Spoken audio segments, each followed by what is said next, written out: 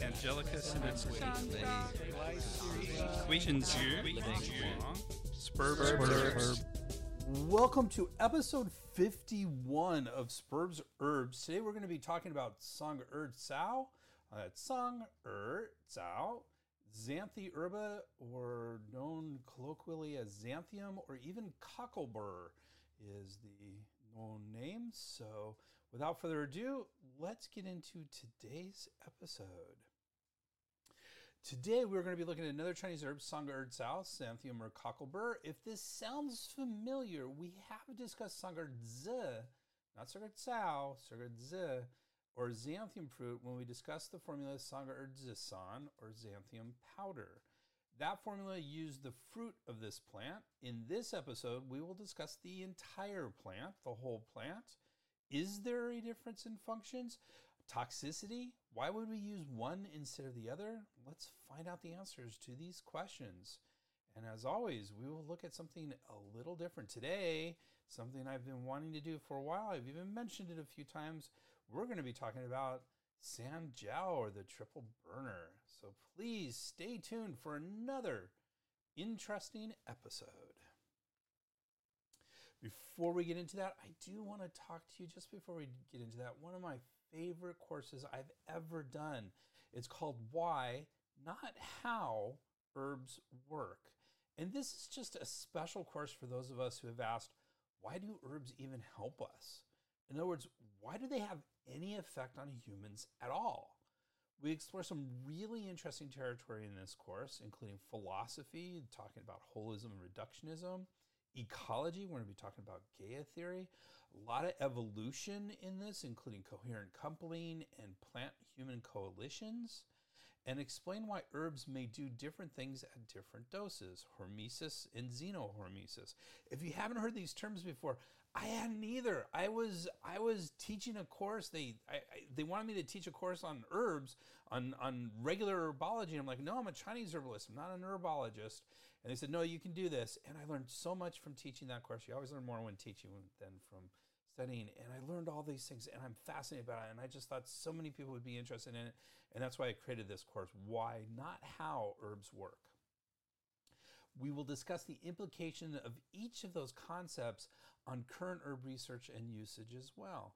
This is an absolutely amazing journey that answers fundamental questions about herbalism, and it is absolutely a can't miss webinar. If you hurry, you can get this webinar for 1/3 off. Instead of $30 for this 2-hour continuing education course, it's only $20. Just go to www.integrativemedicinecouncil.org/WHY. So that's Integrative Medicine Council, COUNCIL.org/WHY. And then that deal will be present. So hope to see you soon. Thank you. So, thought we'd start off today by talking about Sanjiao, or the three burners. So in Chinese medicine, there are 12 major organs broken down into yin and yang pairs, and associated with the wuxing, or 5 phases, which we discussed a couple of episodes ago. All of these organs, except for one, are familiar to anyone with a very basic understanding of anatomy, even if some of their functions may not be exactly the same as biomedicine. That exception, that organ that's different, is the Sanjiao, and is translated as the three burners, or sometimes the triple warmer. And you'll see all of these as acronyms. You'll see SJ, TB, and TW as acronyms. And it has no biomedical equivalent at all. And it often, as it has for me, confused practitioners, as there are several perspectives on what it does and whether it is a physical organ or more of a philosophical or functional one. Let's dive into this fascinatingly unique aspect of Chinese medicine. Well, before we get into Sanjiao, let's start with a short introduction to the yang or fu organs. Fu can mean seat of government, administrative center, or palace. Unlike the yin organs, which store precious essences, the yang organs do not store but are constantly filled and emptied. Another approach to the yang organs is to call them the hollow organs. Also, they do not deal with pure substances as the yin organs do, but with impure ones. For example, food, impure fluids, urine, stools, etc. In the theory of the internal organs, or zang fu, the physiology, by the way, we said the yang organs are fu organs, the yin organs are zang, and so zang fu means both yin and yang organs, or translated in total as the internal organs. So in the theory of the internal, in the theory of the internal organs, zang fu, the physiology and pathology of the yin organs has predominance over that of the yang organs. For example, the various 5-element associations of colors, emotions, odors, sounds, etc. are always associated with their relevant yin rather than yang organs. So for example, the scorched smell refers to the heart rather than to the small intestine. That was the yin-yang pair, but we don't, when we think of a scorched smell in Chinese medicine, we don't think small intestine. The yang organ, we think heart, the yin organ. One reason for this predominance is that many of the functions of the yang organs are subsumed under those of the yin organs. It should be stressed that although from the point of view of organ physiology and pathology, the yin organs are more important than the yang ones, from the point of view of channels, in other words, acupuncture channels, all 12 channels are equally important. The Sanjiao channels are widely used in acupuncture. The Sanjiao is the yang pair of the yin organ pericardium. So pericardium and Sanjiao are one yin-yang pair under the fire phase of the 5 phases, which uniquely has, the fire phase is the only, so remember we said there's 12 organs and yet there's 5 phases. And so that right there you go, wait, something's a little bit off. What it is the fire phase has 2 yin-yang pairs of organs. So it has the heart and small intestine as an organ pair, and it also has the pericardium and Sanjiao as an organ pair. And it's the only one of the 5 phases that actually has 2 pairs of organs associated with it. So in one of our foundational textbooks in English, Machiocha, in the Foundations of Chinese Medicine, attempts to explain this organ. The triple burner is one of the most elusive topics of Chinese medicine, and one which has been the subject of controversy for centuries. So I just want to interject here. Just because I'm a little confused and a lot of my colleagues are a little confused is not abnormal. It's been controversial for centuries. You can always find people that say, no, this is exactly what it is. But then you'll talk to somebody else and they have some completely different idea, or they may be more honest and say, there's a lot of things it could be. So we're going to talk about some of those things right now. So it's subject of controversy for centuries, back to the quote. Although it is officially one of the 6 yang organs, Chinese doctors have always debated about the nature of the triple burner, and in particular, whether it has a form or not. That is, whether it is an actual organ or a function. So that was one of the questions I presented right at the beginning of all this. After discussing the functions of the triple burner, it is appropriate to discuss 4 different views of the triple burner, which will throw light on its functions. And we're going to do that right now. So the 3 functions of the Sanjiao include 1, the triple burner mobilizes the original qi, or yuan qi. The original qi represents the essence in action in the form of qi.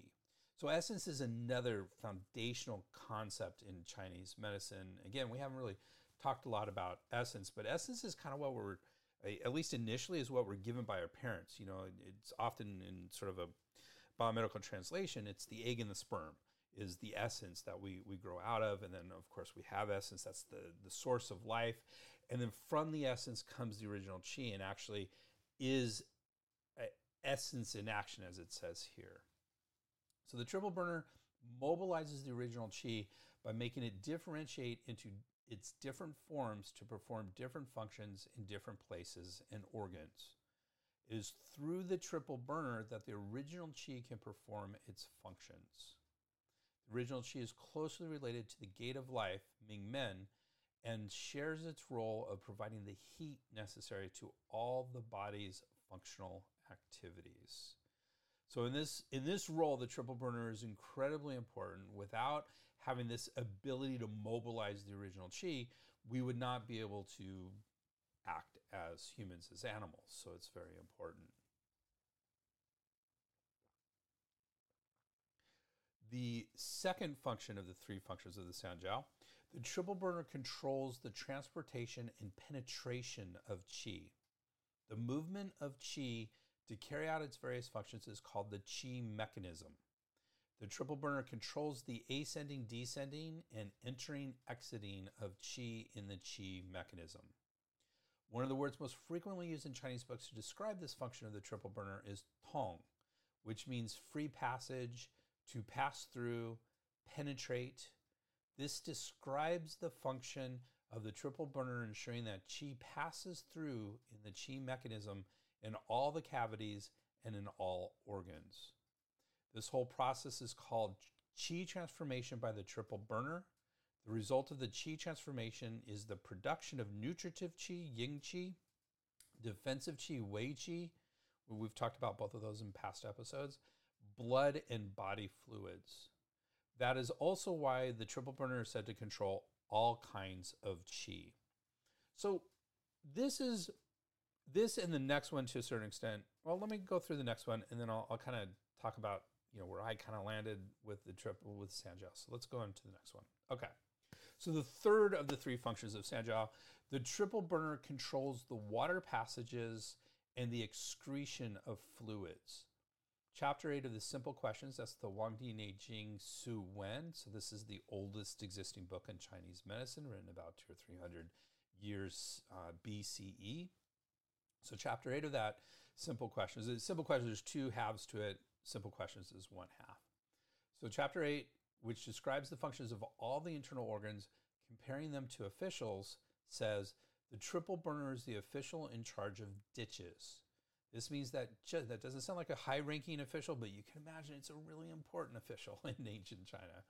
So this means that just like the official who is in charge of irrigation, the triple burner is responsible for the transformation, transportation, and excretion of fluids. This is one of the most important functions of the triple burner. The triple burner's function in relation to body fluids is closely dependent on its function of controlling the transportation and penetration of qi. As described above, the triple burner influences the ascending, descending, and entering, exiting of qi in the qi mechanism. It is the coordinated and harmonized ascending, descending, and entering and exiting of qi in all organs and structures that ensures that the body fluids also ascend, descend, and enter, exit in the proper way in all places. Essentially, the transformation and movement of the fluid depends on qi. So that's important. There's a saying with blood, at least, that where the qi moves, so does the blood. Similar here with the fluids to a certain extent. So these last two, so the qi mechanism and the water passages, is how I kind of envision the triple burners. I've had this told to me by some of my teachers at the time. I don't know how fundamental it is, how important it is as a concept. But the way I've always looked at the three burners is as like sort of a piping structure in our torso, because we're going to find out that there's the three burners are the upper burner, the middle burner, and the lower burner, and where they are. We'll talk about those in just a second. But the idea is that these are pipes that go through it that allow the flow of qi and fluids. And that's sort of what's kind of been burnt into my head. On the other hand, it's called the three burners and triple warmers. So we know there's a warmth aspect to that. So it's not just fluids and qi. It's also the qi is warm, but it's also warm fluids. There's a temperature to this as well. So they're warm pipes is sort of how I envision them to a certain extent. So those are the three functions of the Sanjiao. Let's talk about four different views of the Sanjiao. Again, these are all still part of Machiosha, and which I think is, if you're studying in the West, is the fundamental text. I've seen it at every school that I've been at. There's other texts that are used, but usually in conjunction with Machiosha. The other one that's often used is by another team. I just had it in my head. I'm blanking, so I'm going to move on quickly. All right, so 4 views of the Sanjiao. Number 1, the triple burner is one of the 6 yang organs. We mentioned that already. But from this point of view, the triple burner is a yang organ and has a form. The triple burner has the function of maintaining free passage, tong, and of letting out or excreting, chu. The triple burner lets out defensive qi in the upper, nutritive qi in the middle, and fluids in the lower burner. So this makes sense if you understand some of the functions. So like in the upper burner, we're going to find out is the upper third of our torso from the diaphragm above. It includes the lungs and heart. And you know the lungs, we talked a bit about defensive qi and nutritive qi in the past, but the defensive qi is supported by the lungs and is very intimately involved with the lungs, and it defends us against external attacks. And so it makes sense that that's in the upper burner. The nutritive qi is in the middle, and the middle burner is between the diaphragm and really the umbilicus, the belly button. And that includes our liver, spleen, and stomach. And with the spleen and stomach, those are our digestive organs. And the nutritive qi is nutrition, is what we get from that, and is part of the food that we eat. So that makes sense that that would be in the middle. And then the fluids in the lower burners, the lower burners below the belly button into the pelvis. And really in the context of three burners, we're really kind of talking about excretion of fluids. And so that makes sense that that would be in the lower burner here of this view of the triple burner as one of the 6 yang organs. So let's move on to the second view. The second of the 4 views is the triple burner as a mobilizer of the original qi, or yuan qi. We mentioned this earlier as one of its 3 functions. According to this view, the triple burner has no form. In other words, it's not an actual organ. The triple burner mobilizes the original qi emerging from between the kidneys to make it differentiate in its different forms in different parts of the body for different functions. So this is more of a functional aspect of view of the Sanjiao. So we have a form view that we just mentioned. We have a functional view. And then we have this next one. The third of the 4 views is the triple burner as 3 divisions of the body. And in this, the upper burner is like a mist, and they have in parentheses sweat, so that the sweat is sort of a mist. And again, it makes sense in Chinese medicine. The lungs are in charge of perspiring, so it makes sense. The middle burner is like a maceration chamber, and it says stomach fluids in parentheses here. So maceration chamber, of course, digestion, so that makes a lot of sense. That's what the stomach basically does. And the lower burner is like a ditch, and in parentheses it has urine. So we have fluids in each of these 3 divisions, and those are associated with the 3 burners. So that's the third of the 4 views of the Sanjiao. And finally, the 4th view, the triple burner as body cavities. So the upper burner is the chest cavity, the middle burner is the upper abdominal cavity, the lower burner is the lower abdominal and pelvic cavity. The triple burner controls the penetration of qi in and out of the cavities and the entering, exiting of qi. In the abdominal cavity, the triple burner controls the entering, exiting of qi in and out of the membranes. This is capitalized membranes. These are Chinese medical membranes, which we're not going to get into today. But in the chest cavity, the triple burner controls the entering and exiting of the gathering qi, or zong qi. So this is a different type of qi we haven't really mentioned. At some point we will. But again, it's a little bit more in depth than I want to get to today. In the space between skin and muscles, the triple burner controls the entering and exiting of the defensive qi, or wei qi. So we've mentioned that already. And in the joint cavities, the triple burner controls the entering and exiting of qi and fluids in the joint capsules. So that is a brief, probably confusing, because it always is, introduction to the Sanjiao organ. If you feel a little confused coming out of that, that's how I felt when I first started learning about the Sanjiao. And to be honest with you, I still am. I mean, I understand its functions better, having been a practitioner for decades now, but I still get confused with it. It's an interesting organ, and I have a very Western mind. So this is the one that is sort of elusive to my Western mind. So it's okay to be a little confused after learning about the Sanjiao. So, but it is important, and especially with acupuncture, less so with herbology as we discussed, but definitely important. And so that was a good introduction to it. And with that, without further ado, let's talk about today's herb. So today's herb, Xanthium, Xanthium. This is going to be a little different of a Sperb Herbs episode. It turned out not to be too different, but a touch different. That is because today's herb is actually a whole herb which is not used very often and only appears as a small addendum to a common and important herb, Sangerdza, which we mentioned earlier, which is just the fruit of our herb. So normally when we talk about an herb, we're talking about a very specific part of that herb. It's relatively rare that we use whole herbs in Chinese medicine. So we're looking at the root, we're looking at the leaves, we're looking at the fruit, whatever it is that we're looking at. And in this case, Sangerdza is the whole herb. So rather than the herb that is very commonly used is Sangerdza, z meaning seed, in this case fruit. And so normally we look at just the fruit portion, or the seed pod really is what it is, of Xanthium. And so here we're looking at the whole herb. So we will spend some time comparing these two herbs and see if there are any differences between them. Spoiler alert, there are. And in the process, I hope we will highlight the different effects of different parts of the same plant. Because one of the things that is interesting is, especially in Chinese medicine, if you use a different part of the plant, it's completely different, than something else. You can have a totally different effect. Also, if you prepare it in a different way, as we've mentioned, Paojir, it can be very different. Someone very interested with Sanjiao just put in lymphatic system as a message in the chat box. So going quickly back to the Sanjiao before we hop into the Xanthium. And I wanted to address that because that is something that a lot of people have said, well, that is sort of what it is from, the translation from a Chinese medicine to sort of more biomedical approach to that. I think it's a little reductionistic to say it's the lymphatic system, especially since the lymphatic system is throughout the entire body.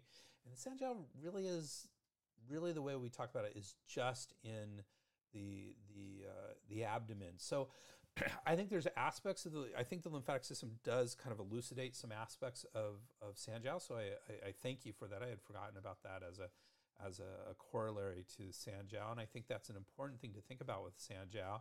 And I think it has a lot of interesting similarities and aspects that are there with Sanjiao. But I don't think it in toto, as most things that translate between Chinese medicine and Western medicine, I don't think in toto it actually gets the complete essence of Sanjiao.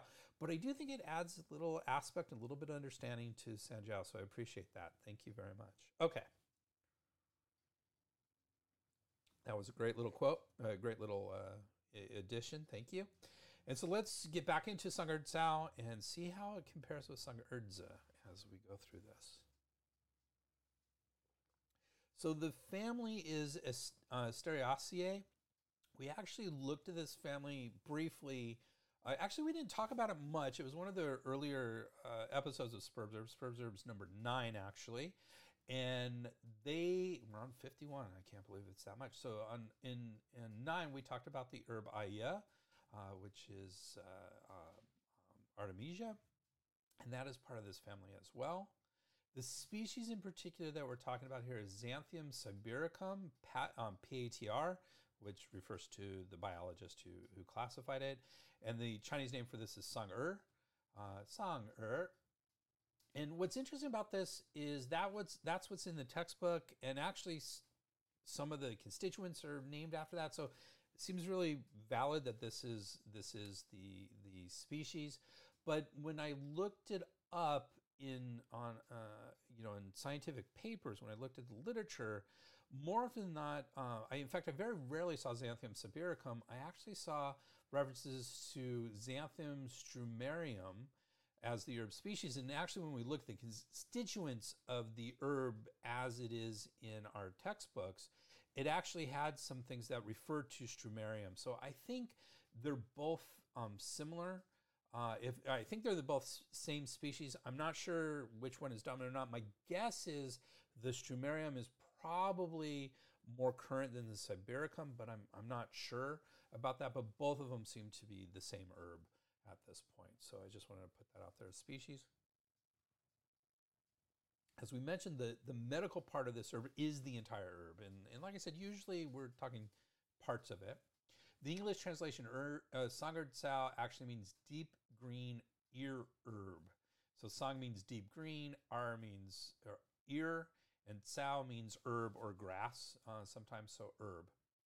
Other names include cockleburr, sangzike, si-ke, shi-er, jir-er, and in Japanese, sojiso, I should say, S-O-J-I-S-O, and in Korean, changgicho, so that's C-H-A-N-G-I-C-H-O in Korean. So those are all synonyms for sungerd cao. So let's talk briefly about the Asteraceae family. So according to Britannica, the Asteraceae family, also called Compositae, is commonly known as the aster, daisy, or composite family of the flowering plant order Asterales. It includes more than 1,620 genera and 23,600 species of herbs, shrubs, and trees distributed throughout the world, and is one of the largest plant families in existence. So very, very commonly. In fact, I'm about to say some of the well-known stuff, and you're going to be like, oh, okay. There are many well-known plants in this family, including many garden ornamentals, weeds, including dandelion, ragweed, and thistle, food crops, including lettuce, artichoke, safflower, sunflower, and endive. And as we discussed in episode 9, back in that episode 9, I mentioned Artemisia or wormwood is also part of this Asteraceae family. Members of the family have flower heads composed of many small flowers called florets that are surrounded by bracts or leaf-like structures. Bell-shaped disc florets form the center of each head. Strap-shaped ray florets extend out like petals from the center and are sometimes reflexed or bent backwards. Another interesting article, I thought this was interesting because you don't see this often, agreed with this overview and looked at how this family plays a role in human health, including antioxidant, anti-inflammatory, and antimicrobial activity, as well as diuretic and wound healing properties. So a lot of this stuff that we're talking about is super healthy vegetables. I mean, they're among, not lettuce particularly, but some of the others are very healthy, amongst the most healthiest of vegetables for us. I loved that dandelion, which is a Chinese herb, pugong ying, and actually can be a food substance directly itself. So that, a lot of medicinal substances come out of this family. So I thought that was very interesting, very large, very helpful family for us as humans. So back to sungerd cao. Both Bensky and his team, which is our first big text that we use, and then Chen and Chen is our second big texts, say the dose is 6 to 15 grams for this herb. Our third usual text, which is Brandon Wiseman, does not include an entry on this herb. Again, and both Chen and Bensky are small addendums to sungerdza, which is the more commonly used herb. The category for this, Bensky puts it in the warm, acrid herbs that release the exterior subcategory of herbs that release the exterior. So it's the subcategory, warm, acrid herbs that release the exterior. The overarching category is herbs that release the exterior. So, and then it gets broken down into warm and cool, acrid herbs. We talked about a cool, acrid herb just a couple weeks ago, or about a month ago. Chen say it is a wind cold releasing herb under exterior releasing herb. So they say the exact same thing, but Bensky takes it from the point of view of the herb. The herb is warm and acrid, and Chen says, well, the herb causes wind cold to be released. So they're the same, but just slightly different perspectives. Bensky and their team say it is a bitter, acrid, or spicy, slightly cold, toxic, and has no noted channels entered. So that's an interesting one. Almost all of our herbs have channels that are actually that they go into an effect. And when I say no noted channels entered, I mean in the entry for channels entered, it said none noted. I mean that's a quote from it, not that it just didn't have any. It was like none are noted. And Chen actually agree they didn't have any channels either.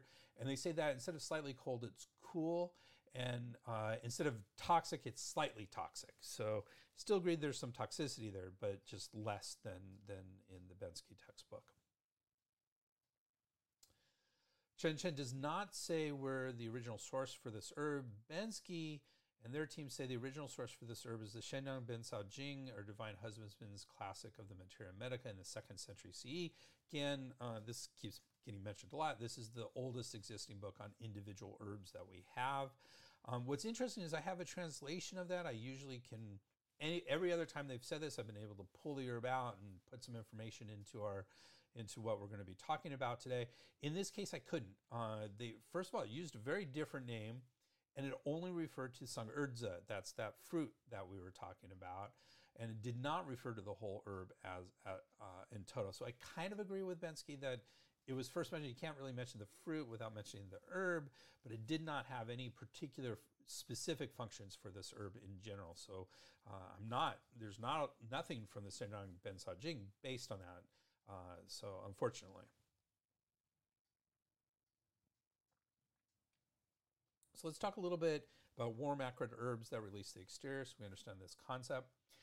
In episode 49, so 2 episodes ago, we did discuss cool acrid herbs that release the exterior.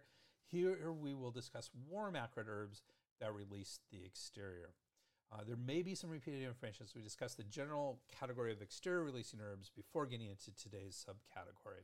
So according to Bensky and his team, exterior releasing herbs are those that release disorders lodged in the very superficial levels of the body.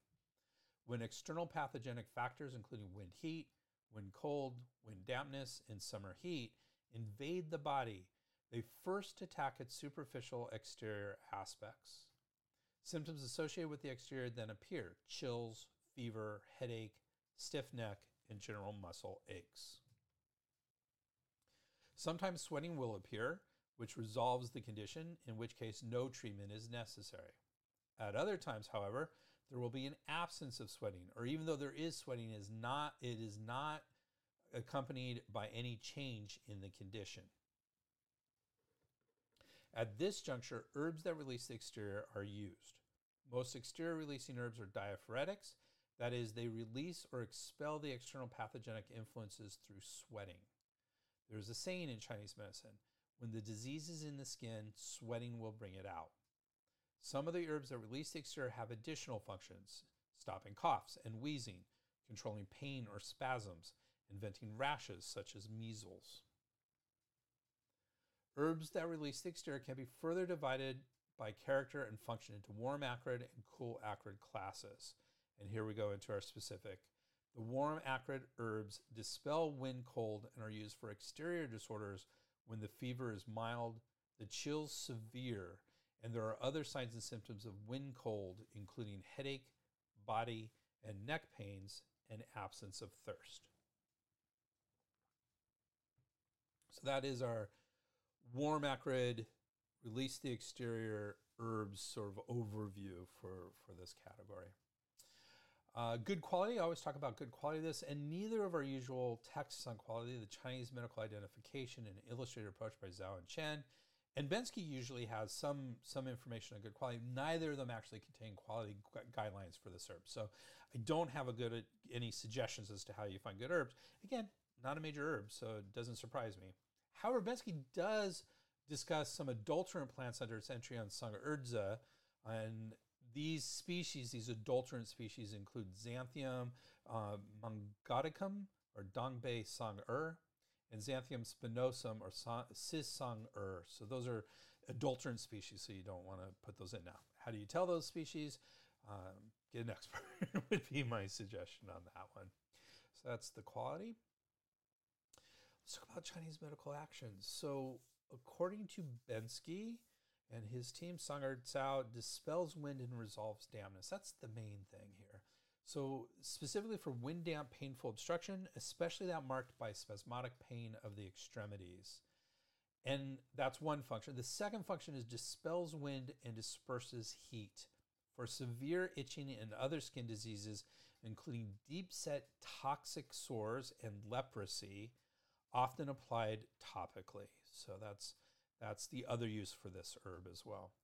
Chen and Chen similarly say its functions include dispelling wind and clearing heat and toxins. So this toxin things, remember we said the herb is toxic, or has slightly toxic at least, and yet it's here to treat toxins as well, both both texts mention it treats toxin. And that illustrates a point in Chinese, there's a saying in Chinese medicine is toxin treats toxin. So if you have a toxic condition, use a toxin to actually treat that. So it makes sense with this herb to a certain extent. So Chen Chen continues to say, chief applications include Bijong or painful obstruction syndrome, which is that wind damp painful obstruction that we talked about under Bensky. So they're in agreement here. Bijong spasms and cramps also can be treated with that. It's good. And it can be used for dermatological disorders, yin sores, rashes, or pruritus. Pruritus means itching, so it makes sense. So those are the Chinese medical actions. And like I said, usually I can pull something out of the Divine Farmers Materia Medica, the Shendan Ben Sao Jing, and I wasn't able to do so in this case. So these are our only functions so far. Neither text discusses preparations of this herb, so no particular special preparations. The dosing is very much in alignment with using this as a decoction. Some of the safety issues, say pull the spikes off of the fruit. Again, those were kind of more associated with Sang'erzi, the fruit itself, but the spikes have some toxins in it. So that would be the only questionable aspect of preparing it here. Western uses. So generally it appears this herb is not used in Western medicine. Dharmananda, who has a great article on the toxicity, I'll mention it again in a minute, specifically says in Western literature, xanthium is not described as a medicinal herb, but is a well-known toxic herb rated as highly toxic for grazing animals. So for example, cattle, pigs, horses, and poultry. Having said that, a very poorly sourced webpage, www.naturalmedicinalherbs.net, I almost hesitate putting this in here, but it was the only thing I could really find, says the various parts of the plant do have medicinal uses such as bitter tonic and febrifuge. So febrifuges are medicines used to reduce fever. It has the same page. It has historically been used in the treatment of scrofulous tumors.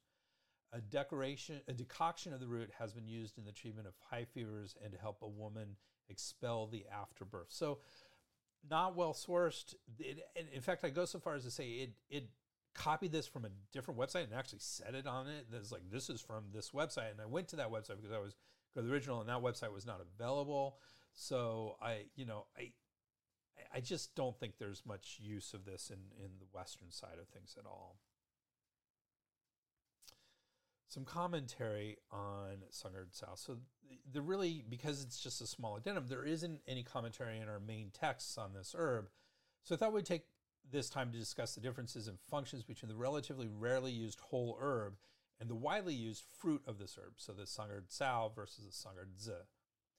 They do have similar functions as they both disperse wind and dispel or resolve dampness. So in that context, they have fairly similar actions.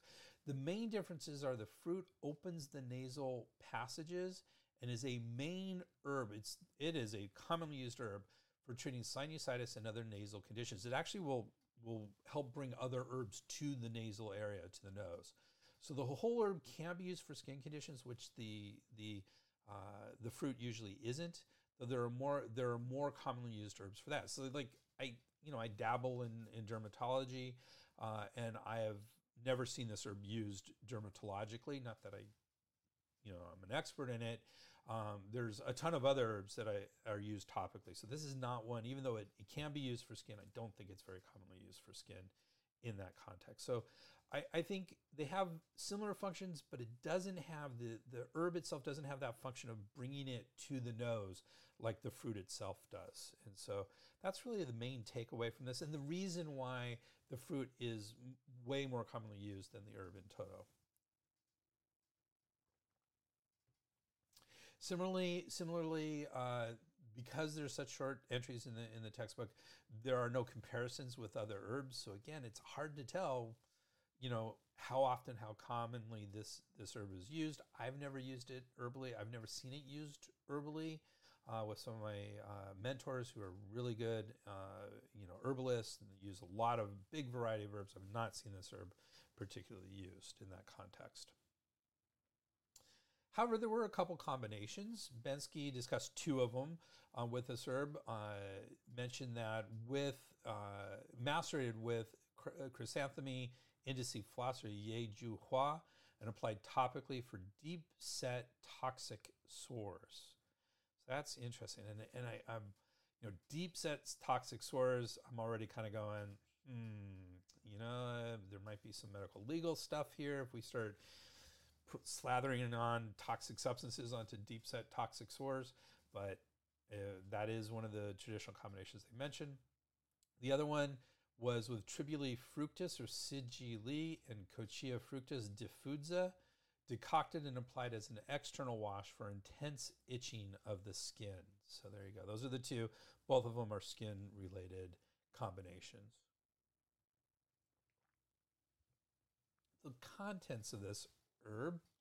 According to Bensky and his team, the constituents of Sangartsao include glycosides, or strumeroside, which is a type of glycoside. So again, that refers to that species that I was mentioning to you earlier. Strumeroside refers to that species. That's why I think the species is all kosher here. It also has some sesquiterpenes, including xanthinin, xanthumin, and xanthatin. Those are sesquiterpenes are commonly found in medicinal herbs, so very commonly there. And there are other constituents, including volatile oils, which are generally smells, and of course essential oils would fall under the volatile oil thing. Flavonoids, alkaloids, organic and phenolic acids, and phytosterols. Again, all those can be beneficial for health, depending on the specifics of them. But I think once you're kind of in this other constituents category, you're kind of looking at things that are part of it and may play a role in the health aspects, but probably not a main role in that. So there was a great article specifically on the actual herb, a review by Fawn and his team from 2019, so relatively recent. And they say more than 170 compounds have been isolated and identified from this plant. Among them are those sesquiterpenes and phenylpropanoids. Phenylpropanoids are the most abundant and major bioactive constituents in X. Strumarium, so they did use that Strumarium species, and are considered as the characteristic constituents of this plant. And using them, again, when I look at the science, Chen usually has some good science stuff. I always look at things, but I look for reviews, which give you broad overviews of things. And this Fawn was a review on this, which I was honestly very surprised to find and very grateful to find. And they list several effects supported by the literature, including anti-allergic rhinitis. So again, this is the whole herb, so it's looking at stuff. It got very reductionistic in what did all these things and how it did these things. So the idea of anti-allergic rhinitis, which is right up there, that is basically sinusitis, is talking about those fruits as well, as opposed not just the whole herb. So anti-allergic rhinitis, anti-tumor effects, anti-inflammatory and analgesic, so pain relieving, insecticide and anti-parasitic, antioxidant, antibacterial and antifungal, anti-diabetic, that's an interesting one, anti-lipidemic, so against fats in the blood, so cholesterol and triglycerides, antiviral, so a lot of different effects, but these all appear, all of the stuff that they mentioned when I read over these effects, they all appear to be in vitro. So basically in vitro means technically, literally it means in glass, so in test tubes. So in bench research basically, or rat and mice studies. None of them were actually human studies that I saw when reading this. So, take this with a grain of salt. A lot of substances will show in rats and mice and in vitro studies that it has all these wonderful, powerful effects, but then you study them in humans and it doesn't. It doesn't get to any levels that are therapeutic. It doesn't get absorbed properly, whatever reason. But until there's human studies, there's no proof that it helps in humans and does these things. But they all point to, hey, maybe we should do some human studies here. So still very, very important and very useful, but nothing specifically in humans here. I did look for drug-herb interactions for this herb, and I did not find any. And I used Xanthium because I figured that would cover all the species. It would cover Sangerdza, it would cover Sangerdtsao, and I didn't find any drug-herb interactions. Similarly, the American Herbal Products Association's Botanical Safety Handbook, which is, again, one of our major texts that we use, and it helps with safety aspects. This is by Gardner and McGuffin. Did not have an entry at all on this herb, which is interesting because they usually are really good with Chinese herbs. And it didn't have Sangerdza in there as either. It had another Sangerdtsao or Sangerdza in the book, which I thought was interesting because they usually cover Chinese herbs pretty well. So, bottom line, don't see any drug-herb interactions in the literature at this point. Having said that, there are concerns about this herb. And all of the texts and everything that I read said there are concerns about this herb because we talked about there's toxicity here. So several accounts of concerns when using this herb. Bensky and his team say under cautions and contraindications, use with caution in the debilitated, do not take internally long term. So this herb should not be taken internally. And then later they have a completely different section on toxicity. Now, this is interesting with the Bensky textbook because not every herb has a section on toxicity. It's only there if it's needed, according to the authors there, and they thought it was necessary. So they had a section toxicity, and there they say the whole plant is toxic, the most toxic part being the fruit, which is that Sangerdza we were talking about earlier. The fresh leaves are more toxic than the dried ones, and young tender twigs are more toxic than old stems. Overdosage and long-term use of this herb must be strictly avoided. So there you go. So there's some concerns of toxicity. To me, not specific enough to say don't use this necessarily or to be careful. Definitely be careful when using it. But it doesn't really explain why it's so toxic. But let's see if we have some more in our next thing. So Chen say because it is toxic, this herb should not be taken at a high dose when taken internally, nor should it be used by deficient patients or taken for a long period of time as it may drain qi and blood. So that makes perfect sense. Total alignment with what Bensky and their team says. So it makes perfect sense there. Dharmananda has an excellent article on the toxicity of the fruit, but does not discuss the whole herb toxicity. So if you're not familiar with Subhuti Dharmananda, he is a very prolific writer. I'm always amazed at what he writes. And he has a PhD, and he runs a website, itmonline.com. I think I should actually pull it up and let you know. It's just a great website in general.